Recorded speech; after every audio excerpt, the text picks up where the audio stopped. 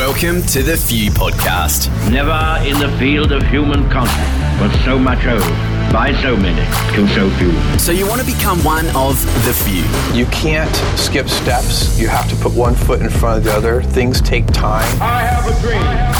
Hear inspiring stories from the few and learn about what it takes to turn your dreams into a reality. It's a day for all Australians, isn't it? It's a day that brings us all together.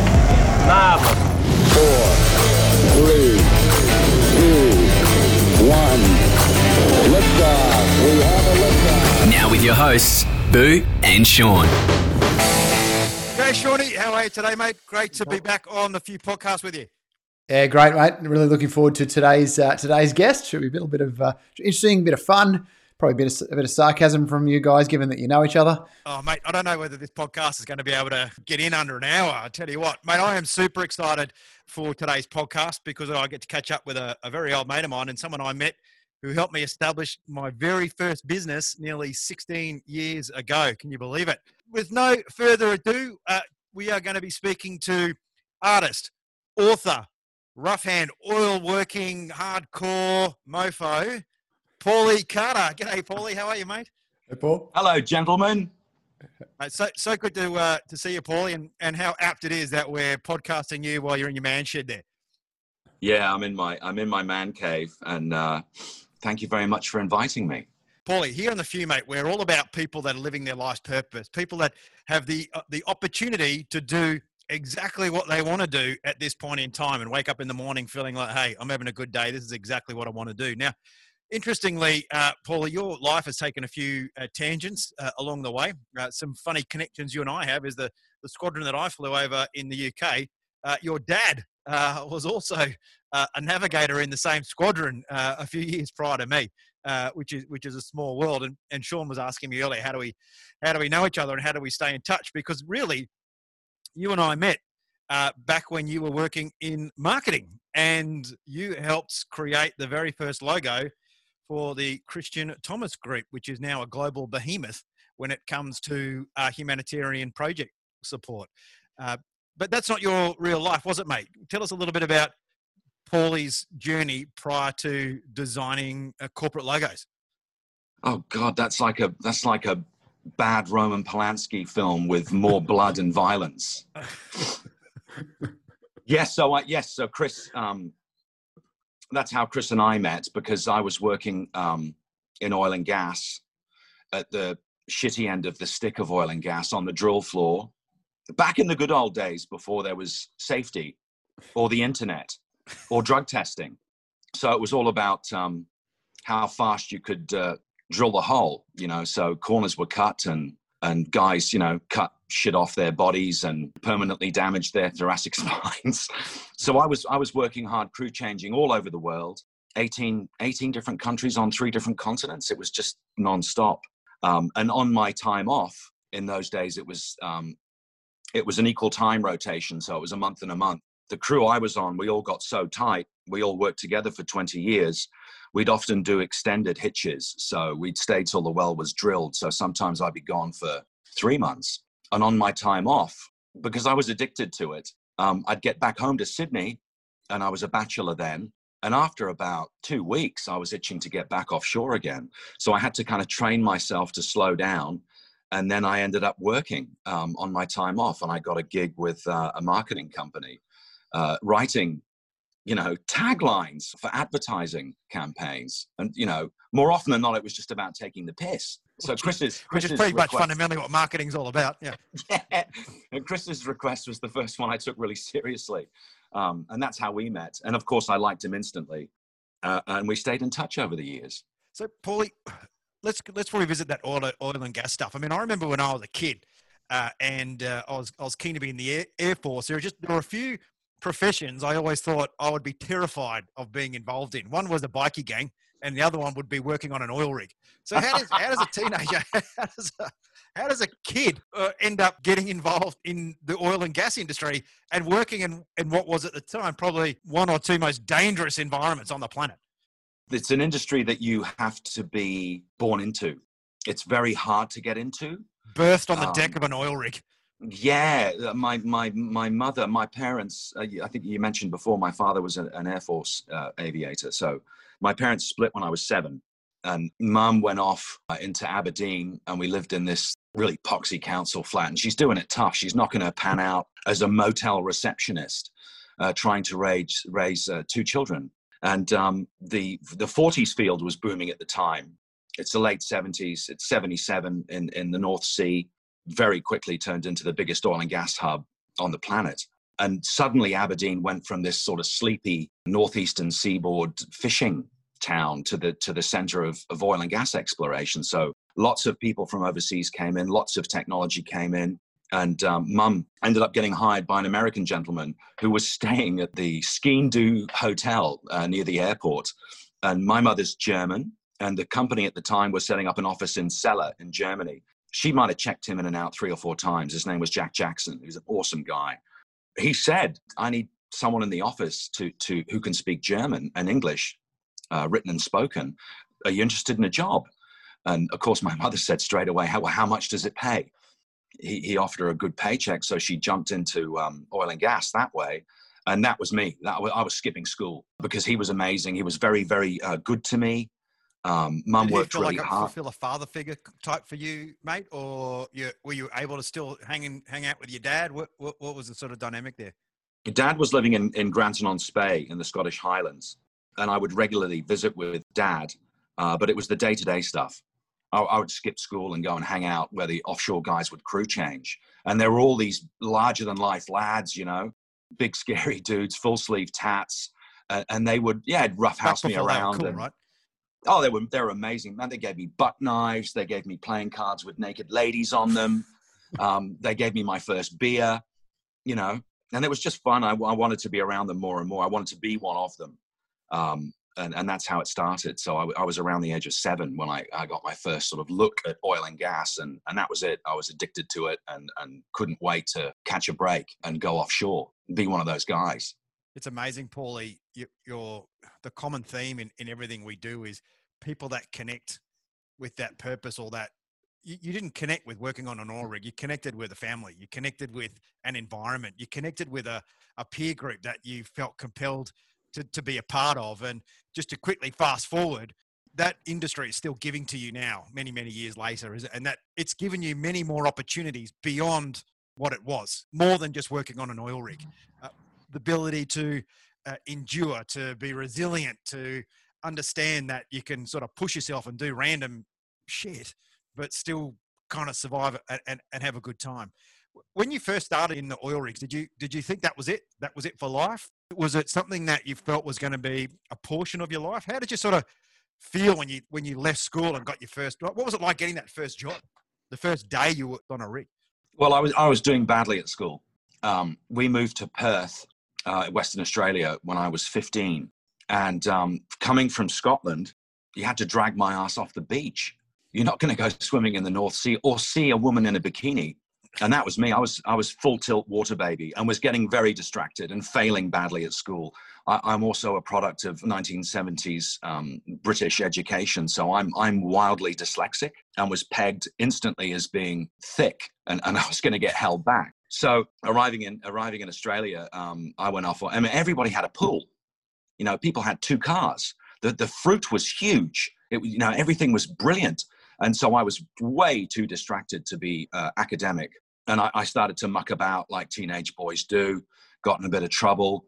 So my mother spoke to Jack, and Jack spoke to Erwin. And it was going to be a case of, well, the boy's going to have to go off and join the military to straighten his ass out. That was my father's advice, of course. Or put him on a rig. It'll make him or break him. Because you fit in, you have to fit into the crew and knuckle down and learn the system. And a lot of the guys in that period in oil and gas, especially the HE work, the hostile environment stuff, because the drilling goes on regardless. It doesn't matter if there's a natural disaster, a coup, jihad, war, insurrection, doesn't matter. The drilling will go on regardless. So those guys have a system, and if you have to fit into it. So it was done as an experiment to straighten me out. But the minute I was very lucky, I fell into a crew that were prepared to help me and slow down my brain so I could get rid of all the white noise and actually learn something. And instantly I found a brotherhood, and I stayed with them for 20 years. So I was lucky. It was a combination of parents' intervention and synchronicity. But I instantly knew that was me. That's what I'm going to do for the rest of my life.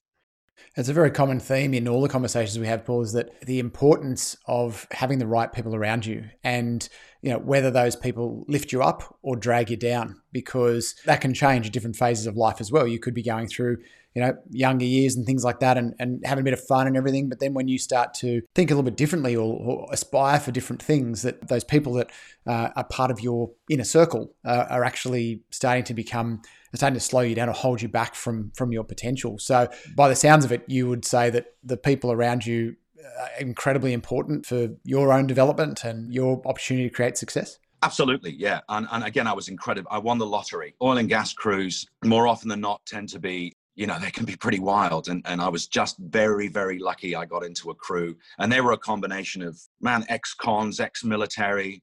I was lucky to get accepted into their group. They're all much older than me.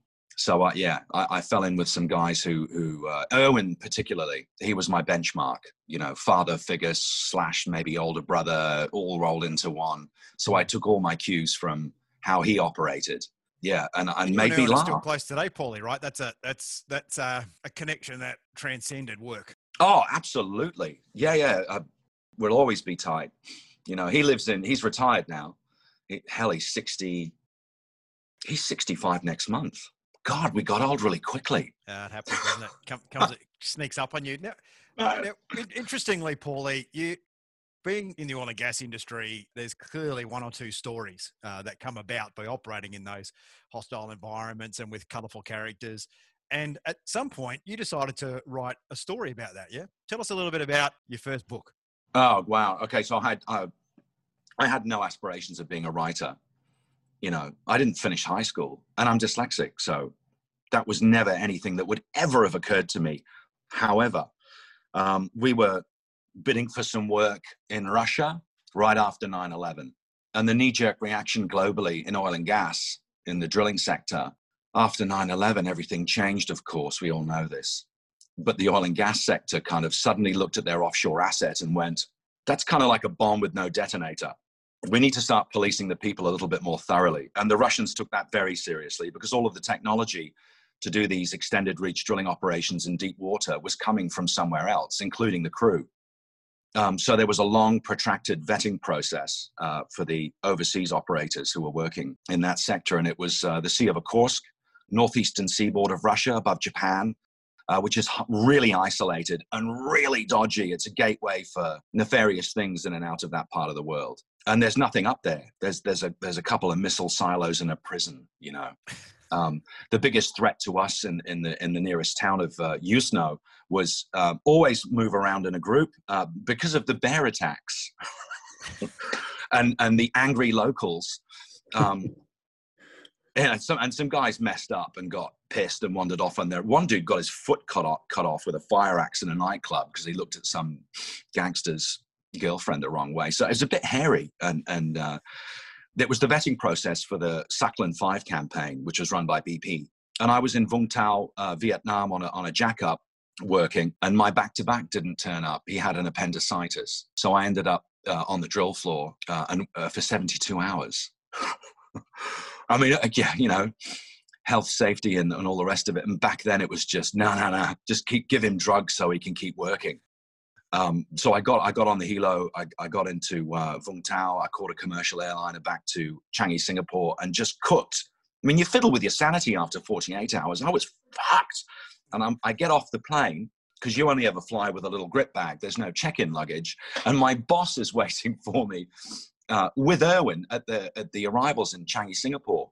And he says, oh, mate, I'm really sorry, but it was booked months ago. You've got to go and have your Sakhalin 5 psych evaluation. And I just looked at, what? So they drove me to Changi Medical Center, where there was a psychiatrist and a psychologist who were going to proceed to sit down and pull my brain apart.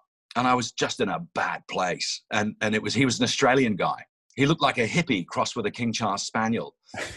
and he said, okay, Paul, are you comfortable? And I'm just staring at him. He said, let's talk about your relationship with your father. And so I told him what I thought of him. I told him what I thought of me being in that situation in the first place and how fucking ridiculous it was. And I stormed out of his office. I went back to the hotel and the phone rang immediately. And my boss, Drew's on the phone saying, what do you think? We are not going to blow this tender. We're in the lead position to win this work. We need this work. Your crew needs this work. You will go back there at 9 a.m. tomorrow morning and you will fix this. He's calm now, but he wants a letter of apology. Jesus. So I sat down. I went to sleep and I woke up. And I drank the minibar, and I got the hotel stationery out, and I wrote this, what turned into a dyslexic 5,000-word rant on that situation, and just how ridiculous that situation is. I went back to his office at 9 a.m. I sat quietly in the waiting room, and I heard this laughing. I heard these two guys just piercing themselves laughing, and they came out and they hugged me. and they said, that's the single funniest document I have ever read. I had my evaluation. I passed. I went to Russia. A year and a half later, I managed to get my hands on my jacket, on my evaluation. And I got the rest of the crew's evaluations too. Ambu's had NAFOD written on it because he's from the jungle in Borneo. Born and raised in the jungle, he just doesn't have anything on his value system that comes close to you and I. He's out there. The guy's amazing. And I found out that, which is ridiculous, NAFOD means no apparent fear of death, which is silly. But if you knew the guy, that would kind of make sense. Mine had constant plausible death by misadventure written in the notes because we'd do stupid things when we weren't offshore, racing bikes and just doing dumb shit. Yeah, so I got my jacket off this guy and I sent it to a mate in Sydney who knows me really well, just for shits and giggles, along with my letter of apology. And he thought it was funny. He showed it to his wife. His wife went ahead and sent it to Sue Hines, the trade publishing director at Allen & Unwin. So I get back from a 3-month hitch to several messages on the answering machine. Hi, Paul, you don't know me, but can we have lunch? And so I go to lunch and she offers me the opportunity to write a book. And I said, really? And yeah. How did that feel, so mate? Like, how does having, being dyslexic and probably having a love-hate relationship with words, how does that feel with someone? You can tell a story, but how do you feel about writing a book? Well, that's exactly, I kind of vocalized that to her and said, I didn't finish high school and I'm not really great with words.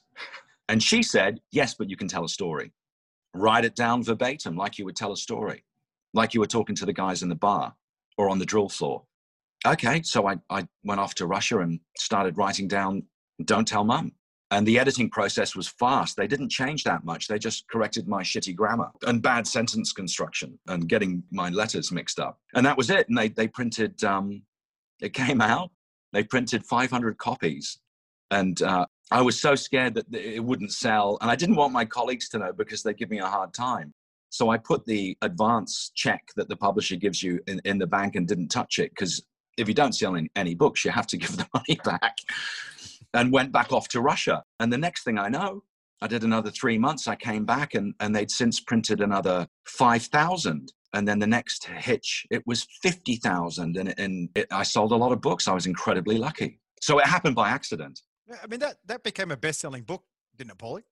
Yeah. Yes. And so I wrote another one. They said, write another one. You have to write another one. Oh, okay. Let's visit that. Sean, I mean, here's that classic story, right? Of a good idea, unexpected, not being comfortable, the fear of failure, all of these things that we're constantly seeing, right? Well, that courage and that boldness to actually just go, hey, there's an opportunity here. Do you want that? And I had that with my first ever speaking gig where someone said, do you want to come and speak at this business event? And that was probably my biggest fear, was public speaking. And I just went, yeah, sure. And then crapped myself. But then I rehearsed it in verbatim, 90-minute. Well, first of all, it was 45 minutes. It was supposed to be in the middle of a 3-day event. Then I got bumped to the last slot on a Sunday, the last part of the event, and they asked me to go from 45 minutes to 90 because someone had to pull out. Like, I just said yes. And I'm like, oh shit. And I rehearsed it in full for 90 minutes, 19 times beforehand, because I'd said yes. And I sucked a bit, but I told a story and the people resonated the story, not my performance. Then I realized that it was the story that carries the weight. I just needed to learn how to communicate better on stage and create engagement. But that's the same thing as that boldness of just saying yes and then just giving it a go, isn't it? And how do you do it? Like, Paulie, it's funny, isn't it? Like, you're probably not really afraid of going into a bar in a third world country with a smoking monkey and people throwing knives at the wall. But the fear of writing a book and being so exposed and open and copying the banter from your mates, and that's a bigger fear, isn't it? That fear of putting yourself out there rather than the fear of physical harm. Well, yeah, if you write your story down and it's personal and you're honest about it, it's a pants down moment. It's tackle out in front of the world. Oh yeah, you're bollock naked in front of the world to flail you, you know. Absolute vulnerability. You just, particularly when you're taking your whole story, now people can see a big chunk of it versus just the little bits you allow people to see. Now, Paul, you're a humble guy, mate. You've had a lot of success, but you would never say it. You would never see that you spruiking your own wares or getting involved in self-promotion. In fact, the opposite. So you've written a book now. It's very, very successful. I thought it was so awesome. I think I bought, well, you sent me one of the first copies. And I thought it was hilarious. Absolutely loved it. And then, so you decided to write another book. And again, we got an opportunity to do some stuff together. Oh, mate, yeah. My publisher said, can we go again? Yeah. So we, because it's still selling, isn't it? I mean, Don't Tell Mum is still my partner's mum loves it. When she found out that we're on a podcast today, before I even met them, she's like, "Oh my gosh, Paul Carter! You're having a podcast with Paul Carter? I can't believe it! I love that! I love these books." and people would think it's books written for blue collar men to read, but they're not. They're telling these stories of humanity when it's tested. Your second book. How did you feel about writing a second book? Pumped, totally pumped, because I was able to.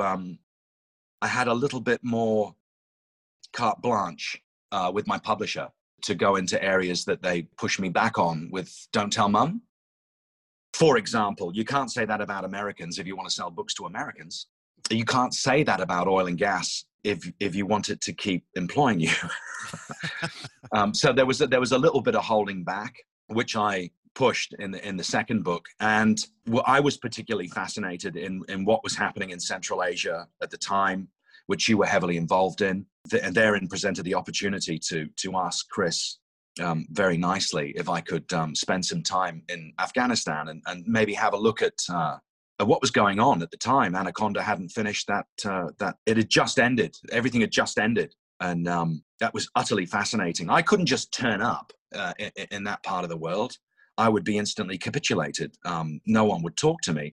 But if I asked Chris nicely and he let me just be the grey man, stand in the corner and watch, it was fascinating. And that was a real eye-opener. Interesting times, wasn't it, Paulie? This was the start of the proliferation of private security and companies doing the bidding of nations, not just in the Middle East, all over the place, Nigeria, you name it. And oil and gas was, as you said, you drill no matter what.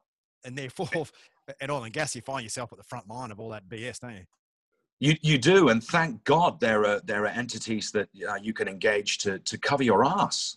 It's stressful enough being on the drill floor. It's an inherently dangerous place to be on a sunny day.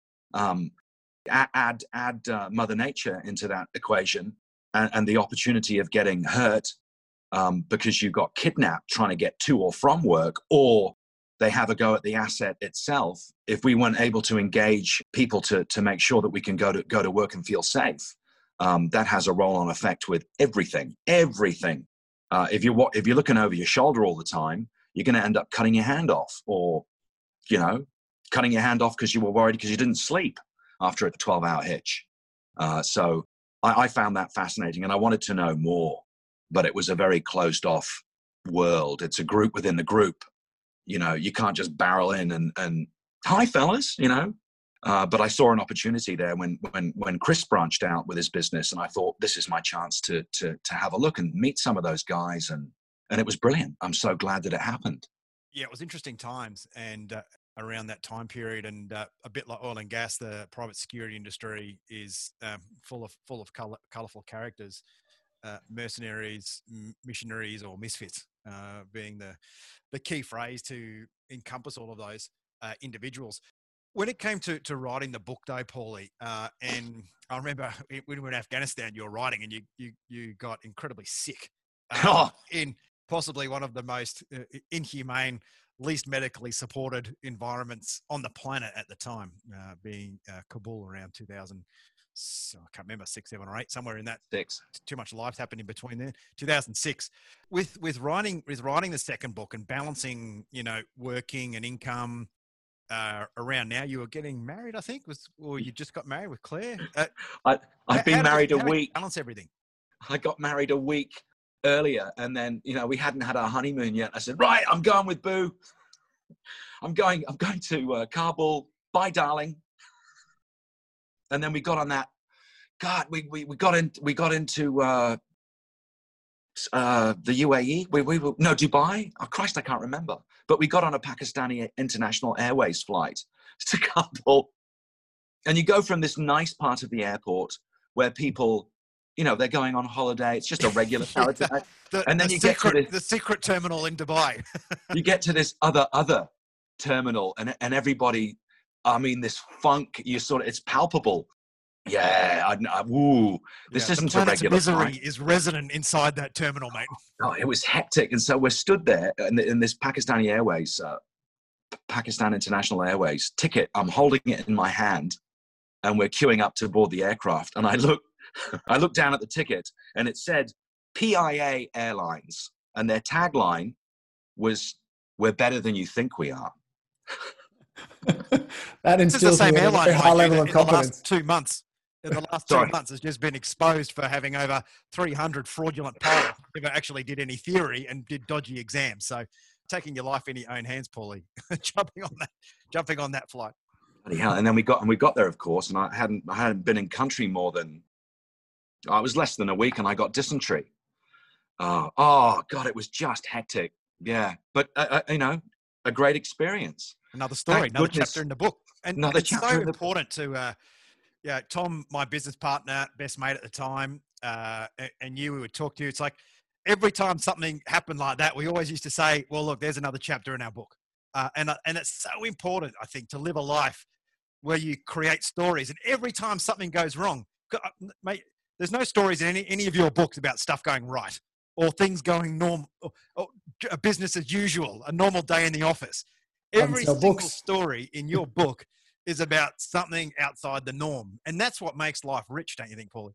Absolutely. It's adapt or just die. I just can't be that guy, mow the lawn on Sundays and sit in a cubicle and wait for entropy and eventual death. If someone's not getting prodded with a big stick, you're wasting time. That's the most valuable commodity I've got. I'm 51. It's time. So I can't waste it. So it's about family and just not wasting time, and trying to be creative all the time, which is tough sometimes because we all go through, ups and downs of. I can't just come into my my garage and sit down and punch out a bestseller. It's peaks and troughs. So it's about recognizing when it's right and then getting after it and being really disciplined about it while it's happening, because it might be fleeting. It's a solitary endeavor. Painting and writing are done, between 10 and 2 in the morning. When it grabs you, you have to just do it, and then get up and go to work and do all the other things that you have to do to get through your day, and then do it again and keep going until it's gone. And it might last for a month. It might last for a day, It's like these artists that I go and see who exhibit regularly, and they're lucky because they can go into their studio and blow their nose and it's amazing, and I'll spend a month trying to punch out a piece of art that I'm happy with, and more often than not, I'm not satisfied, and I paint over it and start again. Yeah. So you talk to obviously the discipline to do it, and particularly when the moment strikes to actually get in and do it. And I find that I'll either be up until 2 a.m. or I'll wake up at 3:30 with this idea and I just get up and have to go and capture it. But there's one of the things we talk about that's a thematic, again, within these conversations that we have with the few, is that around how important do you feel consistency is in making progress over time? Extremely important. I need routine. We've all got routines. I've got a regime I stick to. If I deviate away from it, I'll get distracted. And I'll end up on a side thing. And then you end up with 5 things happening at the same time and they're all shit at the end. Yeah. So I need to prioritize and do that one thing and do it really well until I'm absolutely done the best I can do. And that includes all the shitty little jobs. Because if I'm doing two things, that's my task saturation point. If I'm working on a writing project and a painting at the same time, I can't go beyond that because I'll muck it up. So if it gets hectic or I'm stalling, then I'll immediately start cleaning the gutters or mowing the lawn or doing something with Sid, you know. That's so true, isn't it, mate? It's like one thing well, two things overwhelmed, brain trips off, procrastinate. You flick the procrastination switch, and you know, and it's almost like your brain needs time to figure out which of these two things is the most important thing to do right now. And if you are doing too much, and I think this happens, Sean, with many small business owners, is there's always too much to do. You do nothing. And Paulie, I guess what's fascinating with your endeavors, mate, is you're creative, and one of the things that, and I think it's a misconception people have about creative people, is you're all over the place. You've got to be creative, and therefore I don't need structure. If I have too much structure, I'm not creative, and I think that's a load of bullshit. Yeah, so do I. It's there has to be structure. It's like my mother. You know, she would always say, as soon as you get out of bed, son, make your bed. You make your bed in the morning. Get up and organize your room, and keep it clean. And then do all that stuff and pack your own lunch. And so I'm banging onto my kids to make them do that. And I think it's really important to do that. Do the basics, you know? Do the basics well. And Sean, we didn't even have to ping Paulie on it. He came straight out with the SLJs.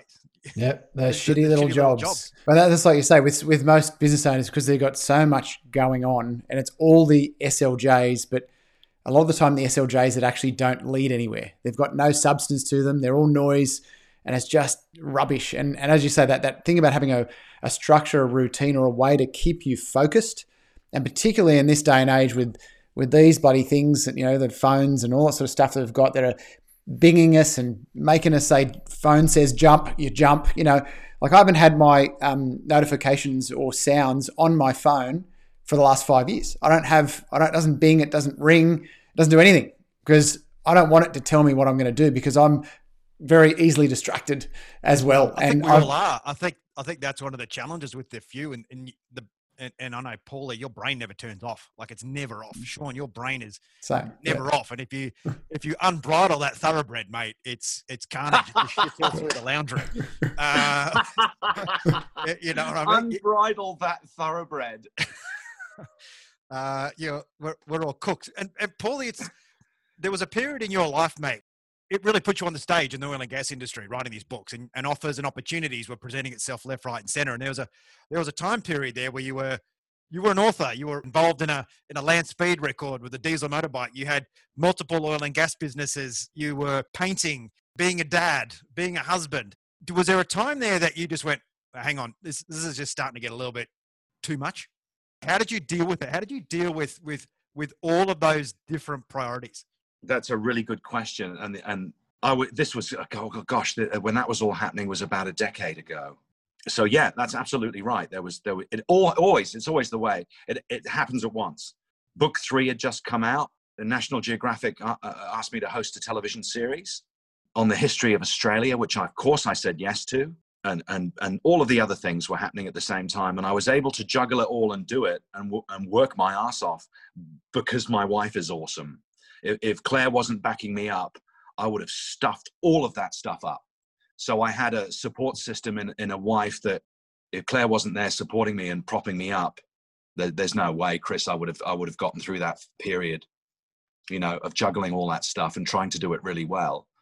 You're a guy that forms deep bonds and connections with people and keeps them for a long time. So I think that stability, that family stability and consistency for you, that you value that, don't you? Yeah, that figures most largely in my value system. Well, because I come from a broken home. I come from a very unhappy childhood. So and we're not close because we're dysfunctional. We don't. No one in my family communicates as often as they should. I crave that stability and loving, nurturing environment.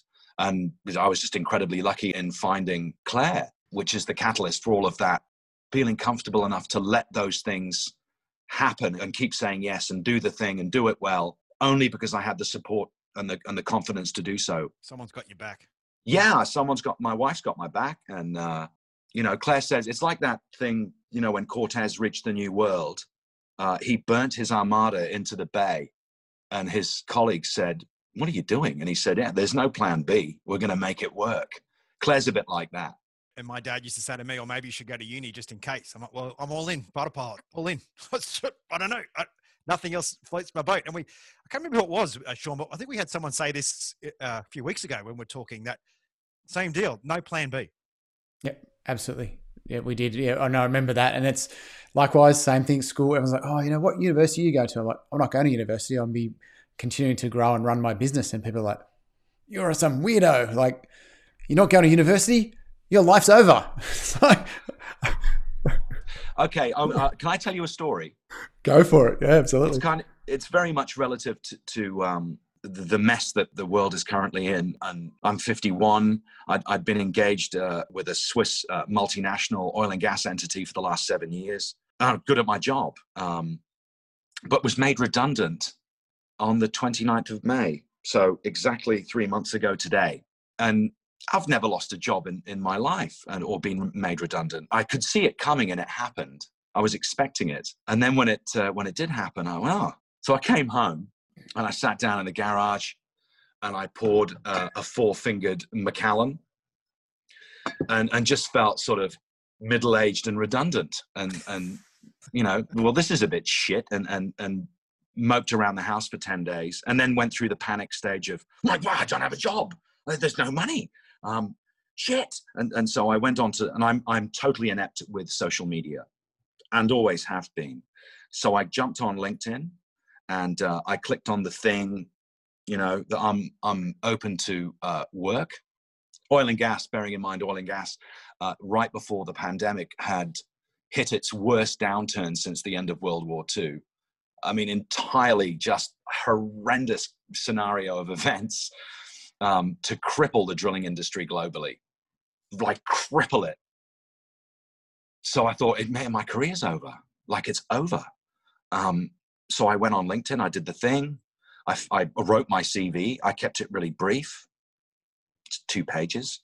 And within an hour, ding, ding. And there's a job. It was a drilling logistics coordinator's role for an offshore drilling contractor, a job I could do standing on my head. And I thought, oh, okay. So apply and attach, you know, my CV, and it's being mitigated by a large recruitment company, a big global entity. And they rang me within 20 minutes and said, hello, Paul, please come in for an interview. When are you free? Tomorrow morning at 9. Great. So I shave, I whack on a suit. I go to their office in the city, you know, and I get out of the lift. And as soon as I stepped out of the lift, I realized that I'm just one of 200 guys. 200 guys, and it's the first wave of 50, and it's this we've all been punched out of some factory of sad middle-aged broken men sitting in the waiting room reading a 2-year-old copy of Oil and Gas Journal, just looking beaten. And I got out of the lift and I went, oh, and I walked up to the receptionist and she goes, and then fill out she gives me the clipboard with the tick boxes and a Bic pen. So I go and stand in the corner and start filling this bloody form out. One of the boxes is we randomly film. The machine randomly films interviews for training purposes. You won't be on camera, but your voice will be recorded. Do you give consent to use your voice in the other for training purposes? And I ticked yes to everything. And then I waited for an hour staring at a 2-year-old copy of Woman's Day and get called into this smaller office. You know, it's that partition-y stuff. It's like cardboard. And I sat down and there's this young man, mid-20s, early 20s, who's going to interview me. And he's fiddling with my CV and he looked at me and he said, yeah, we kind of want tertiary qualifications for this role.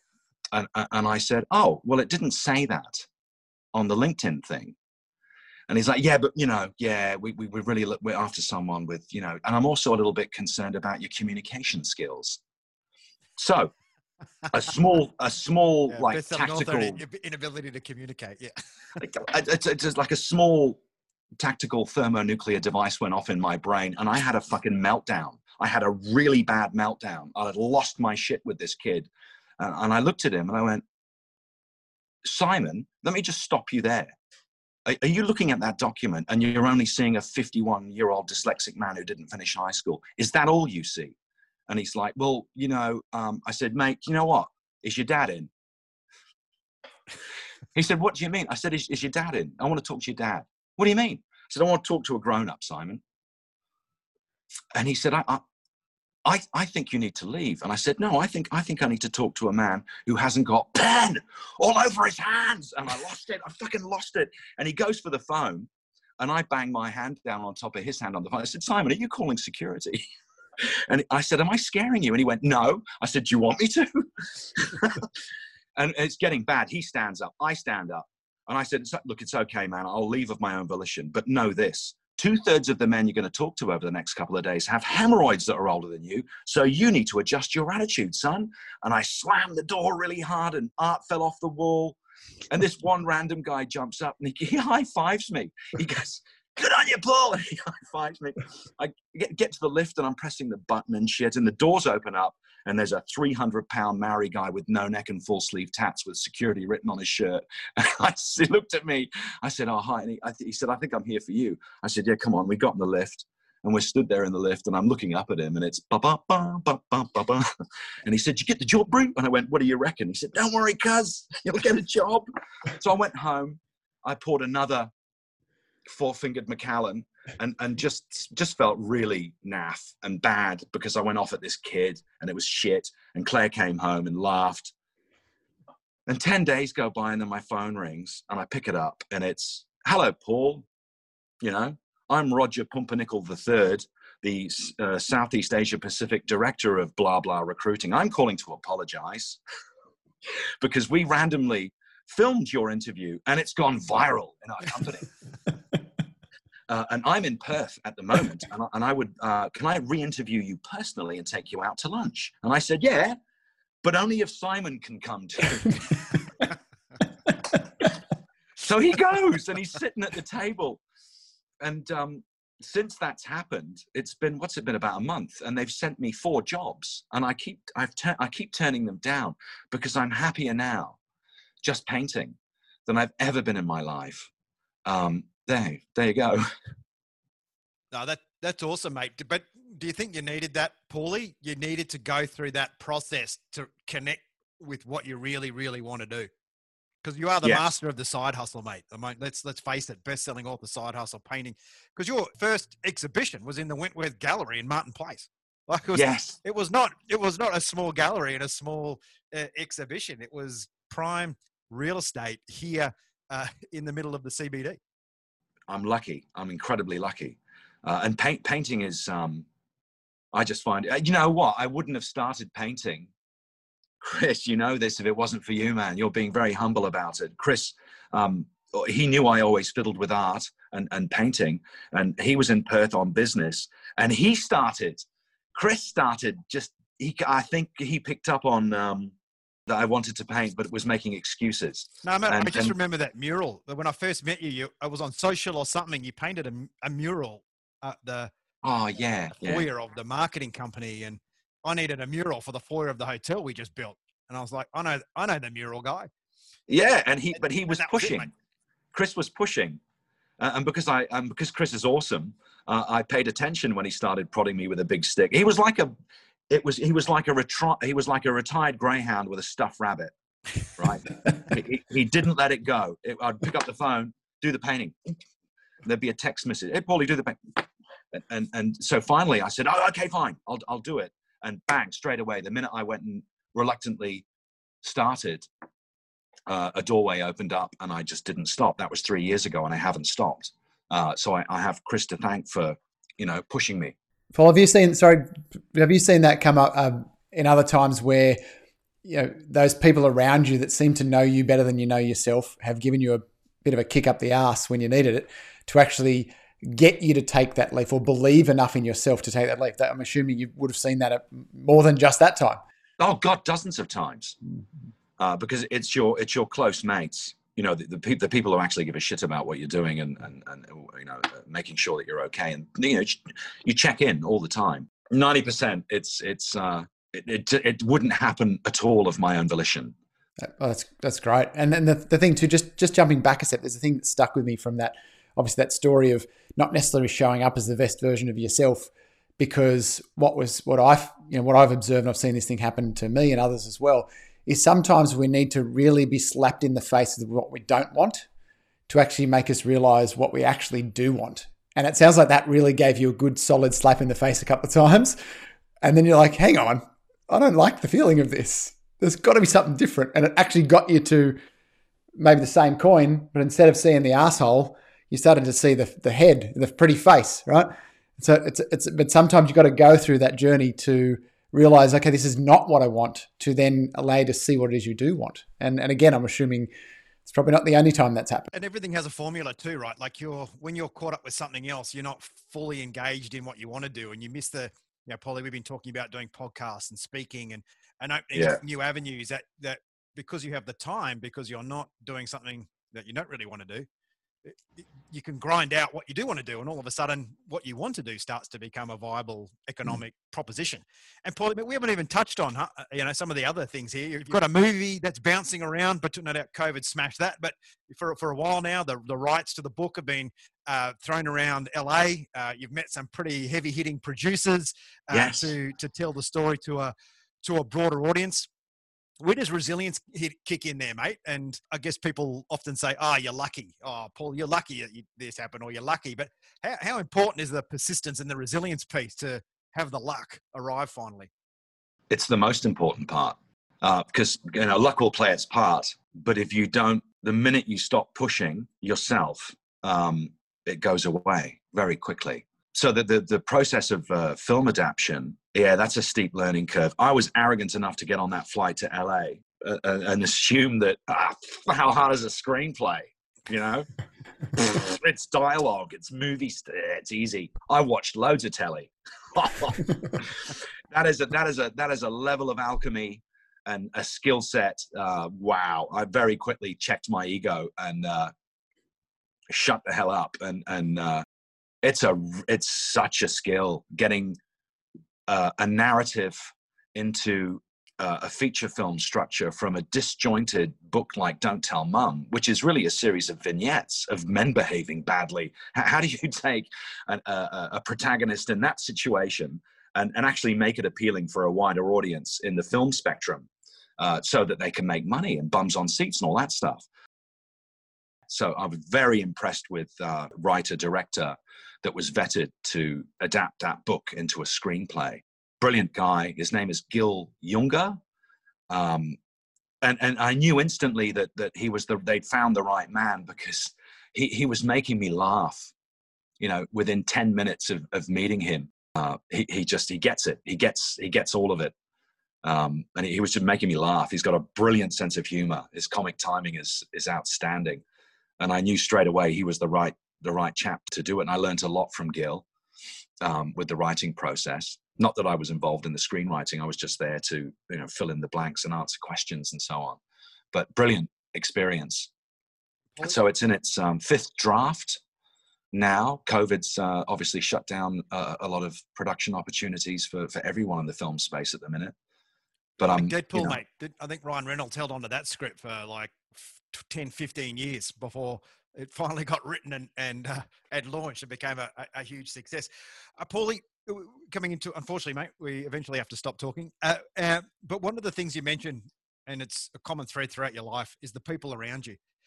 What do you reckon were the three best pieces of advice that you've received over your lifetime? And if you had the advice earlier on, what would you have done? The day I got married, like I said earlier, my family, no one was at my wedding from my family, deliberately. But I remember my mother rang me, my German mum. She rang me, God love her, a couple of hours before the ceremony. And she imparted 3 of her best pieces of advice for a successful marriage. And bearing in mind, she was married to my father and worked in oil and gas, her whole life. I took it very seriously. And she said, I can't do German accents, but my mother said, darling, women need 3 things to be happy in life. And I'm hanging on the phone outside. She said they need security, sex, and shoes, but not necessarily in that order. Then my dad rang, and he said, son, marry Marry for love and nothing else. But if she's rich, don't forget your dear old dad. So, 3 pieces of advice. It's a tough question, Chris. I learned a lot from Erwin, and Erwin, he used to do this thing with me where if we were doing a thing, if we were debussing off a chopper, for example, and it was a deep water thing, and they turned that thing into a flying gas can to get out that far, and you hit your PNR, your point of no return. So the guy's committed to putting the bird down on the big H, and it's pivoting on all axes, and it's really rough seas. And I'm not the best at debussing off choppers. And Erwin would just grin at me. And I'm my balloon knots. I mean, I could crush a diamond. I'm so scared. I always have been. And he'd look at me and he'd go, "Hey, what's your blood type again?" And I'd say, "Oh, fuck, B positive." And he'd go, "That's right, Paulie.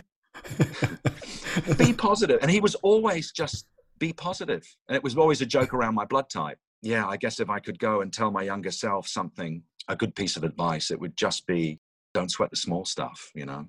Yeah. Don't get wound up on thinking positively is just that click in that moment, which is, okay, yeah, maybe there is another side to look at this problem. Yeah. And you know, and being around guys who don't panic, you know, those rare dudes that stay calm, like the fight or flight thing. Mm-hmm. Of the whole crew, I was the one that would panic. It's like, you know, run away, and you know, that was, and they weren't. So over the years, some of that rubbed off, so again, it always boils down to who's around you, and the positivity and the energy coming off those people, and it radiates and it's diffused and multiplied throughout the people that you interact with. If it's positively charged, it's going to be a good experience. So, does that make sense? Oh, absolutely, mate, absolutely. And I think for some of us, we're blessed or very lucky. You know, we did win the lottery there, and that no matter what, you always manage to see the positive.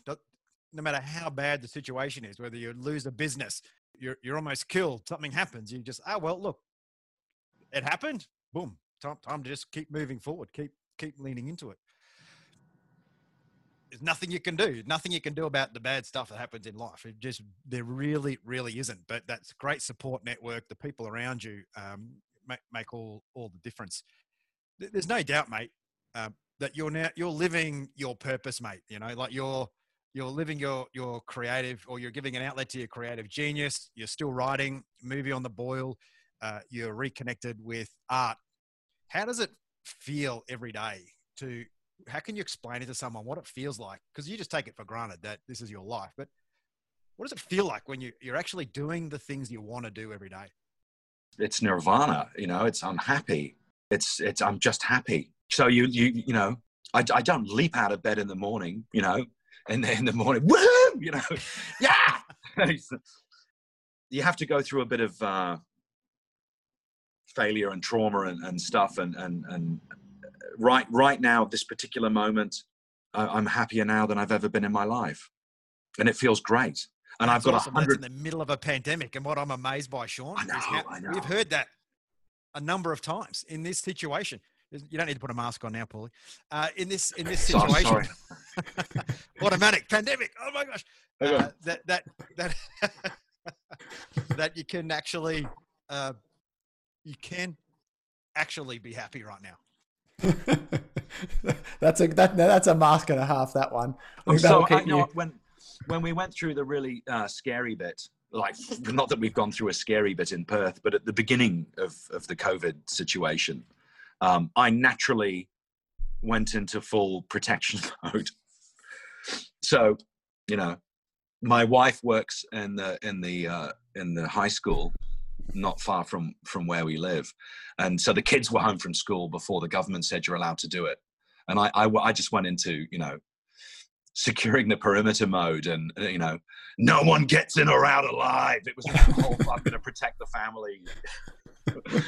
So the kids were at home. That's all good, and Claire's going to work, and I remember I reacted badly, and I said, "But why? I mean, why?" And she looked at me. And I said, "So you're going to go and wade through this petri dish of children, and they're all carrier monkeys anyway, and you're going to come home covered in COVID germs. And I insisted that, you know, I couldn't make her do anything, but I asked her, will you stay home? And she went, nah. Okay.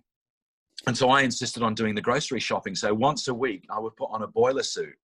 And I'd go to the IGA at 1 o'clock in the morning, pay a premium for groceries.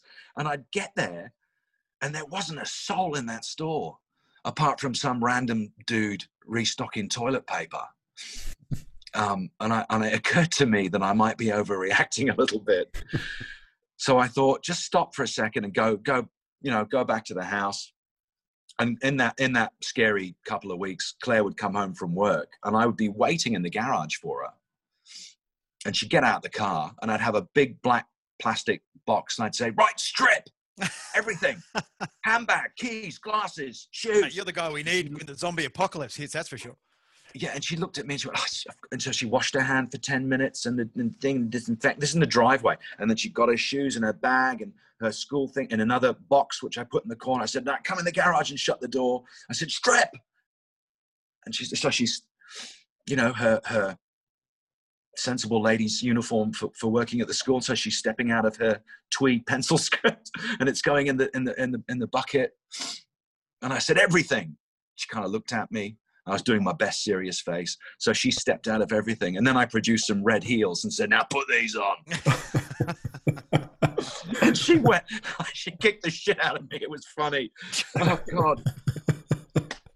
So I stopped taking it. Look, on that note, mate, we'll wrap up podcast season 1. Perfect note to finish. We'll pick up another podcast with you, mate, in a few months. Paulie, awesome, mate. It was so cool. Always fun to reconnect with you. Always hard to put the phone down. When I was in isolation, you know, one of the first people that gave me a phone call was Paulie. So I appreciate that friendship, mate, and reaching out there. And it's just such a pleasure to have a chat with you, mate, and see you happy and living the life you want to lead. And that wraps up another episode of The Few. Thank you to our partners, Afterburner, for team building, development and alignment. We understand now how important it is to have the right people around you. Get them on board with where you want to go. Momentum Media, the largest industry publisher in the country, connecting your business to the Australian community. ICMI, Australia's premier speaker bureau, representing the few that do fulfill their life's purpose. And finally, Sean's Inner Circle, the business coaching organisation for small and medium enterprises looking to make that next step. Thanks again for listening in and downloading today. Please leave a review on whatever platform you are currently listening to this podcast and reach out to our partners who can help you make the transition to The Few. And thanks for coming in, Paul. Really appreciate it. This has been The Few Podcast with Boo and Sean. If you've got value from this episode and you would like to support us, please share it with your friends. If you're posting this on social media, use the hashtag The Few so we can see who's listening. The Few Podcast is recorded at Momentum Media in Sydney, Australia. To listen to more episodes, visit us at fewpodcast.com and make sure you subscribe so you never miss an episode. Dream big, keep pushing, and one day you can become one of the few. We'll see you next week.